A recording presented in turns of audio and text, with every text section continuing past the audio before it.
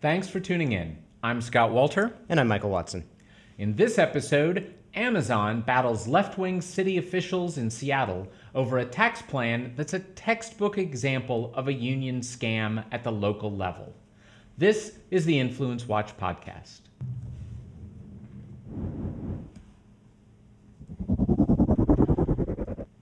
Seattle, Washington, one of America's most left-wing cities, has a severe homelessness problem. And in keeping with its staunchly statist leanings, the city has decided to try to fix the problem by raising taxes and spending more. The tax the city council is considering was proposed by a commission that included representatives of left-wing activist groups and 2 local labor unions.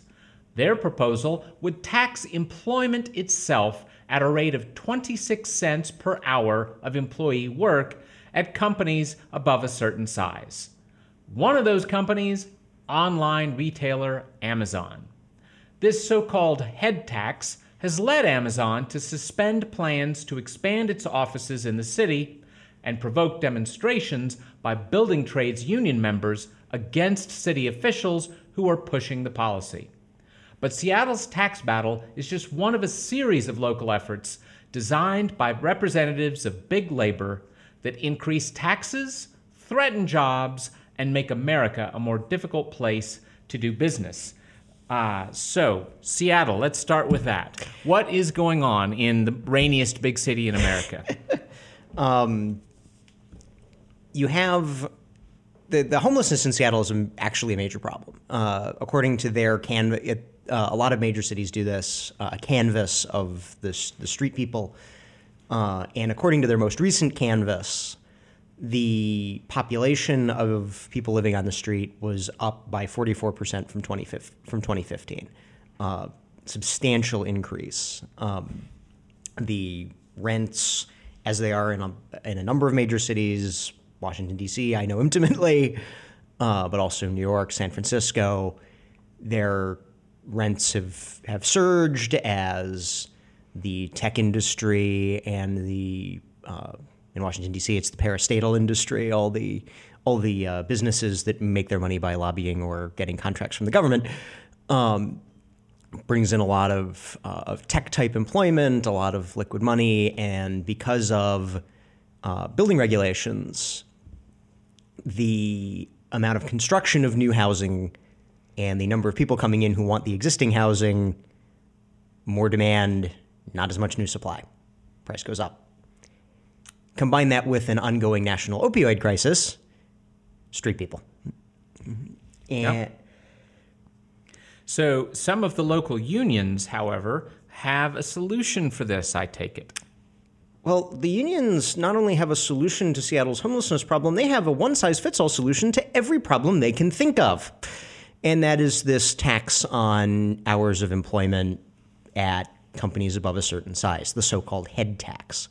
Gee, I seem to remember there's an economic law that says if you tax something, you get less of it. So if we were that is the general application of the law on supply and demand, yes. If we were taxing people's work hours, we might have less of them, so people would work less. We'll get to how that we'll get to that very shortly. But what the unions wanted, or the unions originally wanted, especially SEIU 775 NW, the major public employee union, which I believe we have a profile of that on Influence Watch, has been in a big battle with the conservative free market Freedom Foundation over the rights of the employees compelled by state law to receive monopoly bargaining representation from the union who do not wish to be union members, that we have written about at capitalresearch.org. And they proposed one of these head taxes in order to fund the city labor regulator. A lot of these left-wing cities, San Francisco has one, Seattle has one, have their own essentially equivalent of the State Department of Labor or the Federal Department of Labor Wage and Hour Division, which enforces all the rules that say that you have to pay the minimum wage, you have to apply overtime, you have to do all that. So the unions, and in what should surprise no one in a extremely left-wing city when you're talking about labor law enforcement, these offices tend to be extremely favorable to unions. So the idea that the unions would want to funnel money into them, not surprising. Yes. Well, given that the unions also funnel so much money into the campaigns of the local legislators, that's probably is not surprising. Well, and one of the things you get when you funnel money and perhaps even more importantly, in-kind contributions, organizing, endorsements, advocacy, especially in either ostensibly nominally nonpartisan elections or in party primaries that prove to be decisive, where you can't just, most people go into the polling station and they pull the lever for one of the major parties. I know I am a Republican or I know I am a Democrat, or I'm an independent and I'm mad at this party, so I'm going to vote for the other one. And the information that they receive is the party label. In a decisive primary, like voting for, let's say, the mayor of Washington, D.C., is essentially guaranteed to be a Democrat, so the Democratic primary decides the election. You have to do a lot of research if you actually want to come to an informed choice. Most people don't do that.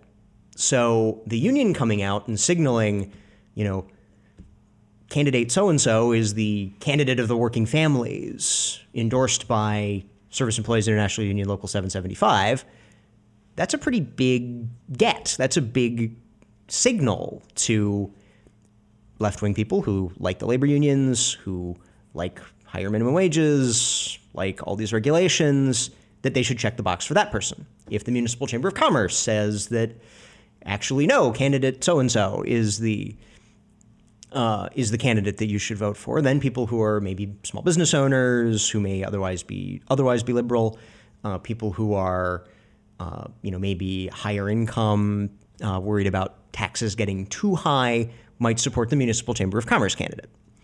So one of the things that you get as the labor unions for having supported all these city councilors is when the city council forms its task force to determine what tax they're going to raise to pay for all this homeless services, you get seats on the council.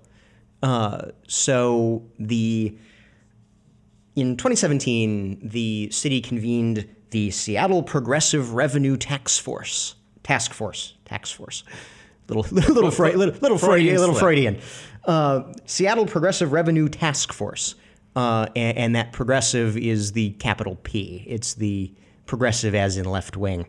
Among the members, there was an official with the Progress Alliance of Washington, one of those liberal organizing groups that, again, the most famous of which was Acorn, that when it died sprouted up a bunch of other ones.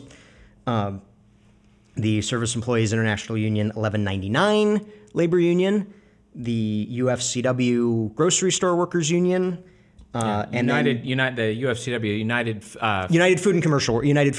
Yes, which is essentially the grocery workers. The Grocery Workers Union in heavily unionized states. So, like Washington D.C., the Safeway that is 2 blocks from our office is UFCW unionized, and then you have the Left Wing Homeless Advocacy newspaper, and the Transit Writers Union, which is another one of those left-wing organizing groups.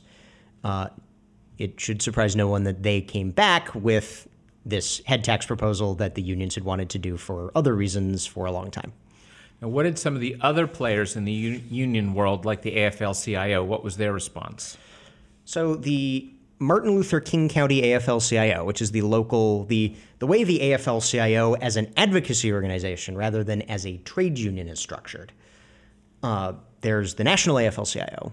There are the state councils of the AFL-CIO, or state or regional councils. And then there are the local labor councils. And if you're a local labor union, let's say you're UFCW 400, which is the union that organizes the Safeway 2 blocks from our office, the UFCW is a member union of the AFL-CIO. The local union is a member of the local labor council and the D.C., Maryland, Northern Virginia state AFL-CIO. So the local AFL-CIO labor council for Seattle endorsed the tax. Not all the unions in the labor council did.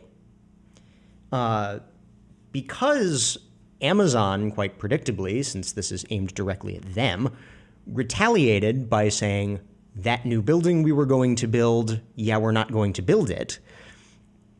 The guys who would have otherwise built the building trades guys, the ironworkers union, when one of the city councilors who's pushing the idea came to demonstrate in front of Amazon that, look at how awful Amazon is, the ironworkers union actually demonstrated against her. This is not actually as unusual as you would think. While the building trades unions lean pretty substantially to the left, they are not as far left as the government employees union, the hospital workers unions, the grocery workers unions, the communication workers unions.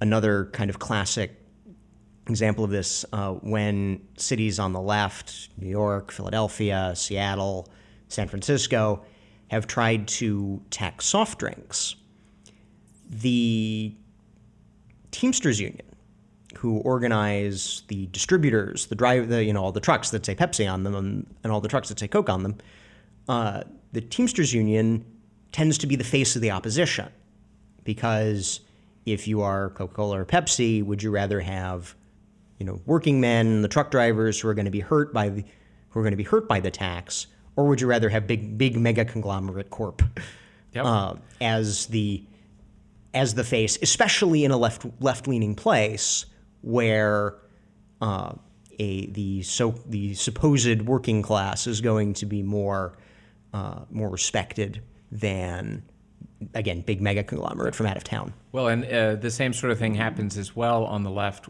with an issue like the oil and gas pipelines. The left-wing enviros, of course, are wildly opposed to any generation of electricity. Certainly, if it's going to be less expensive, they're opposed to it. Any generation of electricity by ways that we currently know how to generate electricity that are reliable and effective. Yes, sorry, a fine clarification.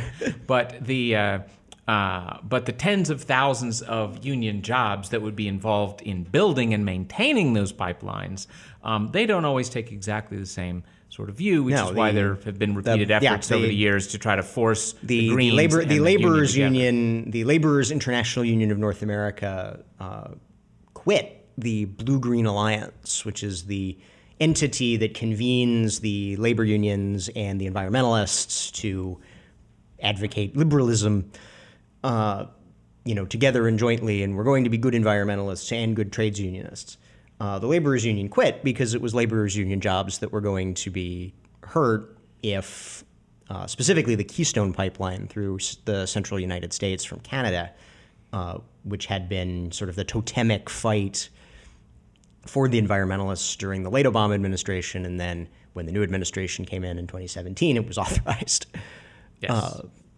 Now, to get back to Seattle and the fight there, what about the mayor? Where does he stand in all this? Sorry. The mayor is the Metropolitan Chamber of Commerce. The mayor, as of our recording of this, has expressed some skepticism of the tax and citing the opposition from the Building Trades Union and the opposition from the Metropolitan Chamber of Commerce, of which Amazon is a member, that she wants the negotiators to go back to the table. She wants not to not raise taxes, but to find the revenues in some other way that isn't going to provoke Amazon acting in the way that the law of supply and demand effectively compels them to, which is to say, that expansion we were going to do in Seattle, we're not going to do it here. So she has expressed some skepticism, again, as of the time of this recording, and wants business interests at the table when whatever they decide they're going to do, they do. Yes, since we're just outside Washington, D.C., I have to remember the famous left-wing mayor of Washington for many years, Marion Barry, similarly had lots of friendships with developers, business developers in the city. It's again kind of unusual because otherwise Barry was extremely left wing, but when it came to development, when it came to trying to stimulate business, and again you could say it's more state capitalist business than free market business, But yeah, no, Barry was actually relatively lenient in his dealings with business compared to some of the alternatives from Washington, D.C. in the 80s. Now, this brouhaha in Seattle, this is not exactly the first time that we've seen something like this, is it? Not at all. The idea that the local labor unions would have a hand in drawing up the labor regulations that then are imposed by the state or imposed by the city, this is effectively now standard operating procedure. Yeah, we should point out that for the left in general, going straight for the money and straight for the sources of power is pretty SOP. Right, and I'll also point out that when center-right interests, when pro-business interests, when pro-free market interests are interacting with legislators, proposing model policies, it is somehow a great scandal.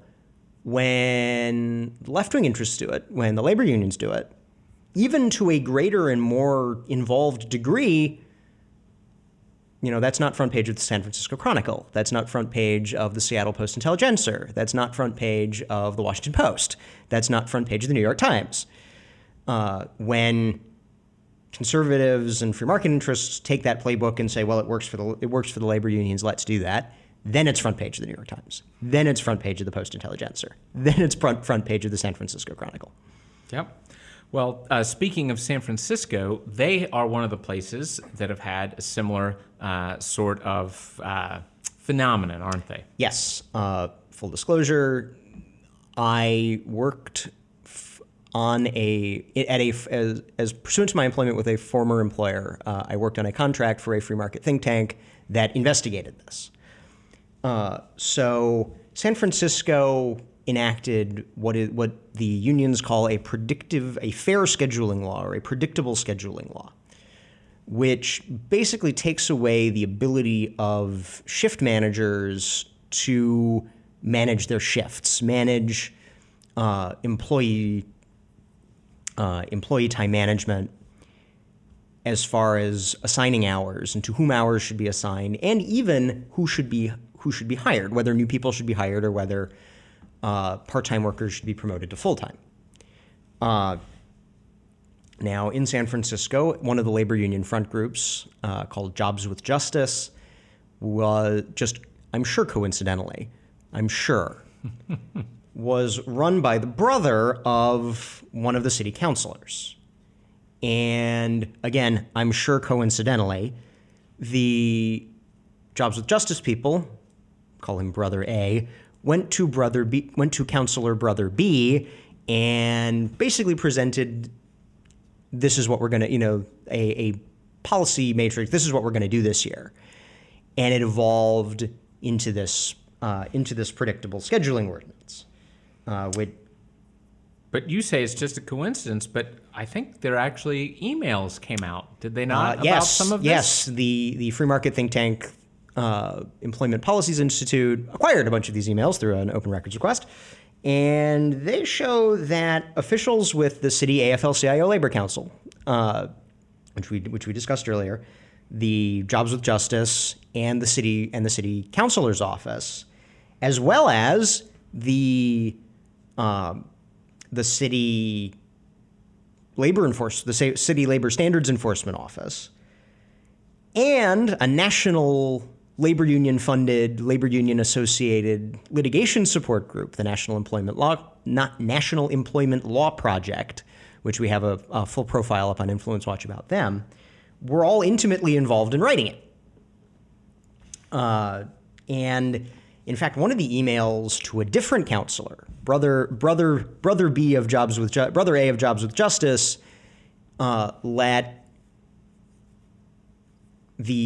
another city councilor who had been working more in alignment with the still liberal city business interests on a bill in a similar vein, that the local labor council was not involved. It was just so happened that the vice president of the local labor council had been intimately involved in the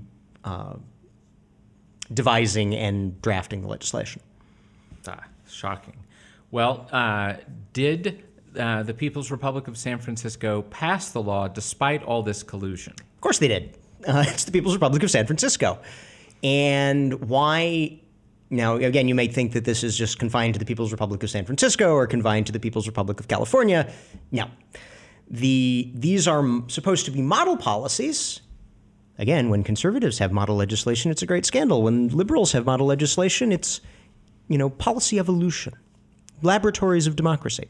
But yes, this model policy in San Francisco then gets brought out of San Francisco, goes to San Jose, goes to Seattle, goes to New York City, Washington, D.C. in a modified form, and the state of Oregon.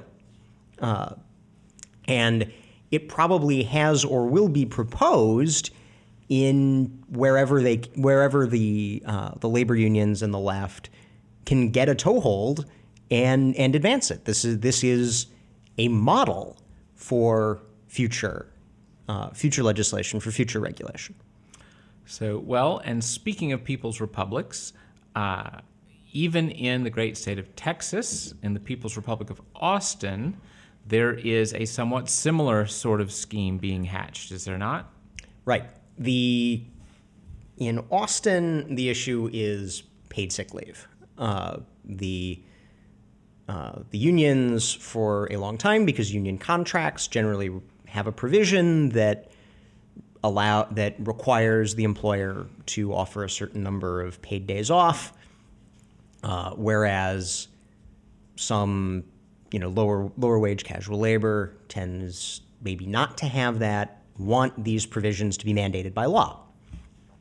So in Austin, labor unions, most prominently the SEIU here, pushed heavily for a law requiring employers to offer paid leave. And I believe, if you want to, again, think about this being not just something that happens in people's republics, I'm pretty sure there is a federal law. The Democrats have introduced a federal bill to require employers to offer paid sick leave. In Austin, earlier this year, the bill was rushed through city council a month after it was introduced. Again, because all the organizing by the left and by the council and by the labor unions has all been done behind closed doors beforehand, there's no way to then scramble opposition to enforce, especially when, the issue with, minimum wage hikes, with paid sick leave, with predictable scheduling, it's the classical problem where you're taking money from some people and giving it to other people, and it sounds really, really good in theory, and then in practice there are problems. And the problems, most people don't, they don't think about it when the pollster calls them up and says, would you like there to be a paid sick leave law?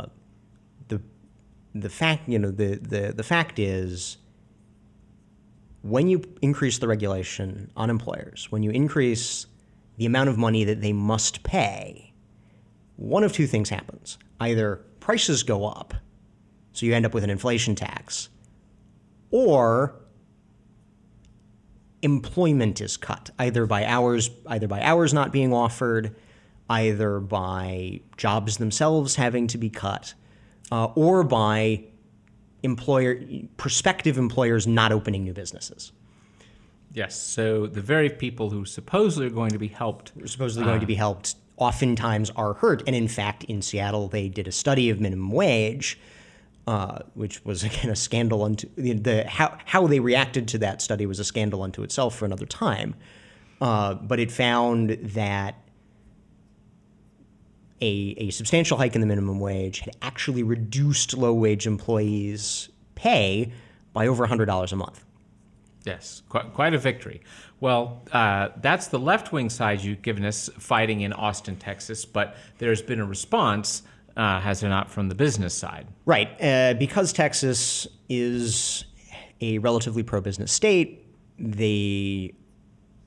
what the business community is trying to do, they've filed a lawsuit claiming that Texas has what's called a preemption law, which is that Texas, the state government, decides what the minimum wage for the entire state will be. They've chosen the federal minimum. The business community is arguing that by requiring paid sick leave, they are violating that preemption law. Additionally, if they lose the case, they could try to go to the legislature and have the preemption law itself amended to say that the state of Texas will decide what paid leave requirement, if any, shall be imposed throughout the state. Yep. And also involved in this fight, I believe, is another state-level think tank. You mentioned, in the Seattle case, you mentioned our friends at the Freedom Foundation, which is the Washington State think tank, and then yes, in Texas, it's the Texas Public Policy Foundation. Yep. So they too are trying to respond to the Austin proposal. Yes. But I want to backtrack to the Washington State folks. The Freedom Foundation is wonderful because they have been literally going door to door with members of the SEIU, the single largest political donor of the last few decades in American politics, and going to the members of the union and letting them know how they can leave, because of course many members of the SEIU never asked to join, never wanted to join, and recent legal decisions have given employees, and I use employees extremely advisedly in this case when we're talking about home health care aides. Again, this dues skim is. You could do a whole episode on the dues skim and how sleazy it is.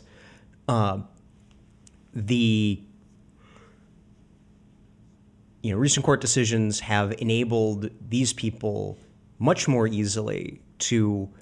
You still can't opt out of union representation, out of the union contract, because the union demands that you not be allowed to opt out of the union contract. That is a favor given to the unions by the state. You still have to be represented by the unions, but these court decisions have said that if you dissent from the union, you no longer have to pay to be malrepresented by the union. Yep. Well, speaking of the slimy side of some of these scams, with many of these union and left pushed policies like the paid sick leave, like the high minimum wages and the rest, I think maybe the slimiest aspect of all of that is the little tiny loophole that somehow tends to get slipped in at the last second into those laws. So can you tell our viewers a bit about that? In a number of cases involving these local labor regulations, the San Francisco scheduling law was one. A number of local minimum wage laws, so-called living wage laws, which are basically super minimum wages for industries that just so happen to be targets for unionization. Hotels are a common one. There's a little provision that says that if you have a collectively bargained contract, translation, if you are unionized, then it doesn't apply. And why would that be? Well, the unions want to collude with the employers in what's called a neutrality agreement. The unions go to the employers and say, we are going to try to organize your workers. If we demand that you recognize our public card check. If you sign a card, if you ever sign a union card, if an employee signs a union card, they are not petitioning for an election. They are offering to join the union. Now, needless to say, this is not something that union organizers are generally very forthcoming about. But if you read the fine print, the worker is signing up to join the union. So the union gets a majority of the cards, comes to the employer and says, we're the union now. In a neutrality agreement, the employer says that is sufficient. The employer will not say, actually, no, I think those people didn't actually think they were joining the union. I think they were petitioning for an election. I don't recognize those cards. I demand a secret ballot election supervised by the government. And one of the ways you get an employer to concede to a neutrality agreement, to concede to the card check, because the card check is easier, is by offering them a sweetheart situation like this. Yeah. So just to review, union goes to a city council, gets them to pass some incredibly onerous burden upon businesses that will in fact hurt the lowest people on the employment ladder with the minimum wage, high minimum wage, or high amount of paid sick leave and the rest. Or tight regulation that makes it extremely. I mean, in college summers, I worked in a restaurant. Watching the shift managers try desperately to keep, and this was 2008, 2009, so kind of the trough of the economic cycle. Watching the shift managers who wanted to be fair, to the employees, their friends, but also they had to keep the business on. They had to keep the business open. Trying to keep the amount of money they were spending on labor within the reasonable limits that were set by their bosses. I mean, they had a hard go. Yes. So the union comes in, they get a law passed that is incredibly burdensome to business, hurts workers at the bottom of the totem pole, and then they turn around and say to the businesses, hey, this law that's making your life miserable and that's causing you to have to lay people off and the rest, we will give you an out if you help us force your workers into the union. Then you won't have to pay that high minimum wage or otherwise right. You could theoretically avoid these some of these regulations if you collectively bargain. Yeah. Now it seems to me that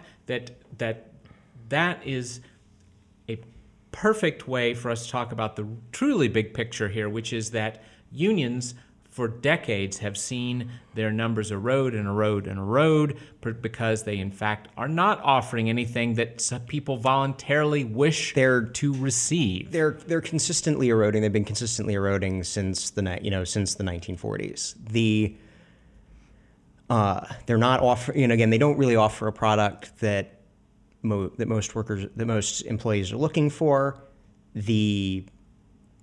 Some of the great failures of American business, unions were there. Pan Am, Eastern Airlines, the bankruptcies even though they were salvaged bailed out by the government, the bankruptcies of the Detroit Big Three automakers.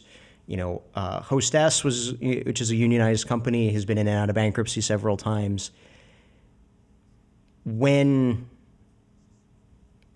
the kind of the face of unionized business is in bankruptcy court, even if you're not even if you're an employee, not a shareholder, that your health and the health of the business are interrelated. Your health and the health of the business are tied. And even if you don't like your boss, even if you think he's a jerk, even if you think you deserve more money, going all the way is not necessarily what you want to do.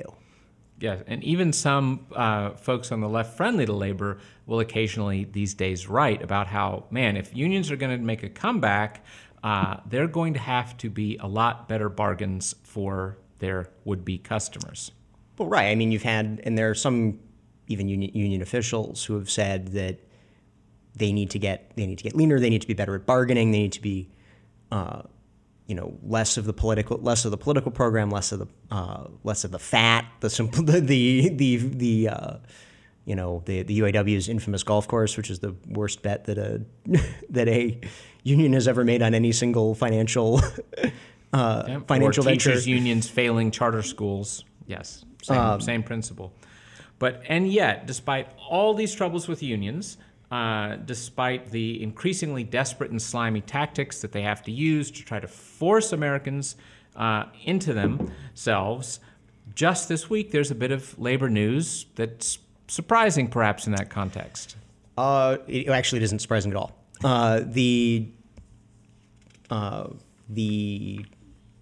Bernie Sanders, former presidential candidate, U.S. Senator from Vermont, backed by a number of Democratic senators, some of whom are reputed to have future ambitions for higher office, introduced a bill which would basically make it considerably easier for unions to do that, to force American employees to join unions and to pay union dues, whether they want union monopoly representation or not.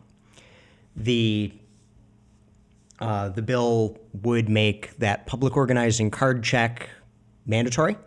There would be no Functionally, there would remain the possibility of a secret ballot, but in practice, it would never be used because simply having the monopoly of cards. Again, if you ever sign a union card, you are signing up to join the union. It is not a petition for election. A majority of union cards would be treated as public votes for the union. They would be really, you are signing up to join the union. There is no election. That has been the single policy goal of big labor for at least the past decade and a half. In 2009, the Obama administration and Democrats in the House of Representatives passed in Washington, D.C., we tend to name bills in an Orwellian fashion, so it was called the Employee Free Choice Act. That made it out of the House. It died to a bipartisan filibuster in the Senate. And that would have instituted the card check, ended the secret ballot. In addition, this new Sanders proposal, goes even further. Because currently, if you are fortunate enough to live in one of 28 states, including Virginia, but not including Washington, D.C., you have what's called a right to work law. A majority of your colleagues have decided that they wish to unionize, or their long dead colleagues many, many years in the past, because unions exist forever once they're established, decided they wanted to be unionized. So you are union monopoly represented, but you feel you are being malrepresented. You feel that the union stands for things you don't believe in, like if you're an AFSCME member in the public sector, $400,000 to Planned Parenthood's 501c4 group, and you do not wish to support that. You believe you are being badly represented. If you live in those 28 states, you do not have to fund that malrepresentation, unless this bill passes. In which case, all those right to work laws are going to be taken away. Are going to go away. Which is just stunning that they even would dream of such a thing. But again, it's been since the passage of the Taft-Hartley Act, which is the federal law that amended the National Labor Relations Act, which you can go read about on Influence Watch, and amended it to make it more favorable to employees and not just labor unions. Since the passage of that act, which allowed states the option of enacting a right to work law, it has been one of unions' number one. Repealing it has been one of unions' number one legislative priorities. I have an idea. Maybe the states that have right to work laws that want to keep them can call themselves sanctuary states. Well, as I recall, the Sanders union bill that's out has yet another aspect to it, which is changing the way independent contractors are handled. So, especially with the rise of services like Uber, where you have workers who are working with their own capital, it's their own car, who are oftentimes, in Washington, D.C., I see enough hire vehicles that have the Uber and the Lyft stickers in the back, who may be working for both sides of a competitive market. They are classified for legal purposes as independent contractors. So they're not considered employees. They're not considered. If you're the Uber/Lyft driver with Uber/Lyft stickers in the back who takes rides from both services, you are not an employee of either. You are an independent contractor. You are an independent businessman legally you are an independent businessman who contracts with these services essentially as brokerages, like if you had a 401k and it's through a stock brokerage. The Sanders bill would say, no, you're an employee. And California's the judicial activists on the California Supreme Court have already said that in the state of California, no, you're an employee. This is a big union favor. Why? Because you can unionize employees. You cannot unionize independent contractors. They're independent businessmen. And so even though, if you're the Uber driver who pulls double with Lyft and with other ride-sharing services, you would be an employee of two competing companies at the same time. Yes. Well, logic is not the left's strong point. Coercion is. And that right. No, and this is that and that is actually a point that needs to be made. What the Sanders bill shows is that for labor unions to remain competitive as a vehicle for employee representation, they feel that the only way they can do that is with a level of compulsion that in 2008 they thought went too far. Yes.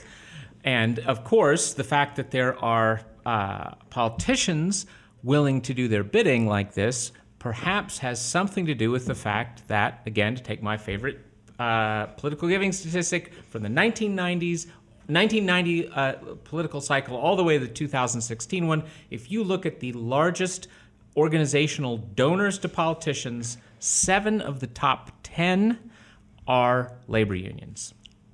And that's, I think that's where one could end. That in order, the American employee does not wish to be coerced into a union. There's fairly substantial public opinion research that right to work laws are fairly popular. That even some reforms that would at the national level liberalize employee relations with their unions are also quite popular. And again, when the card check bill was proposed in 2010, it went down to a bipartisan filibuster.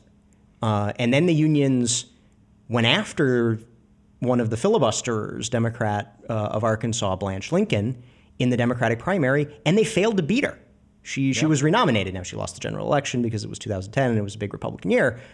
But she survived. Democrats in Arkansas voting essentially on the card check bill as a one-issue primary said, no, it goes too far. And now they want to go even further than that. Yep. No, it's truly shocking and a sign of desperation. Well, that's our show for this week. If you're listening to us on iTunes or Stitcher, you should know that we broadcast a live video version of this podcast at 10 a.m. on Thursdays. You can catch it on Facebook Live or YouTube and find our pages by searching Capital Research Center. If you're watching the video version, we encourage you to subscribe to the audio on your preferred podcast platform. We'll see you next week.